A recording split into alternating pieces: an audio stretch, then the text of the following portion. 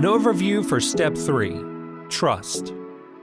The foundation for Step 3 is found in Ephesians 2, verses 4 to 5. But God, being rich in mercy, because of the great love with which He loved us, even when we were dead in our trespasses, made us alive together with Christ.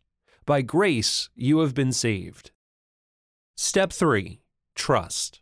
We decide to trust God with our lives and wills by accepting His grace through Jesus Christ. Generation is defined as a group of individuals belonging to a specific category at the same time, developed from a common model or ancestor. The key theme for this step is to decide to trust God's grace through Christ. Remember, there is hope. God understands your pain, has paid for your sins, and offers you the gift of recovery through Christ.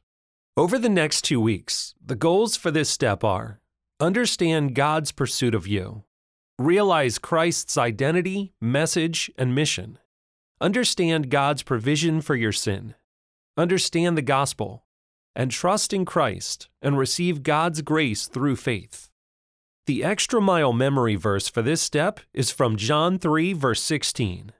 For God so loved the world that He gave His only Son, that whoever believes in Him should not perish, but have eternal life. You can find Step 3 teaching and stories at regenerationrecovery.org.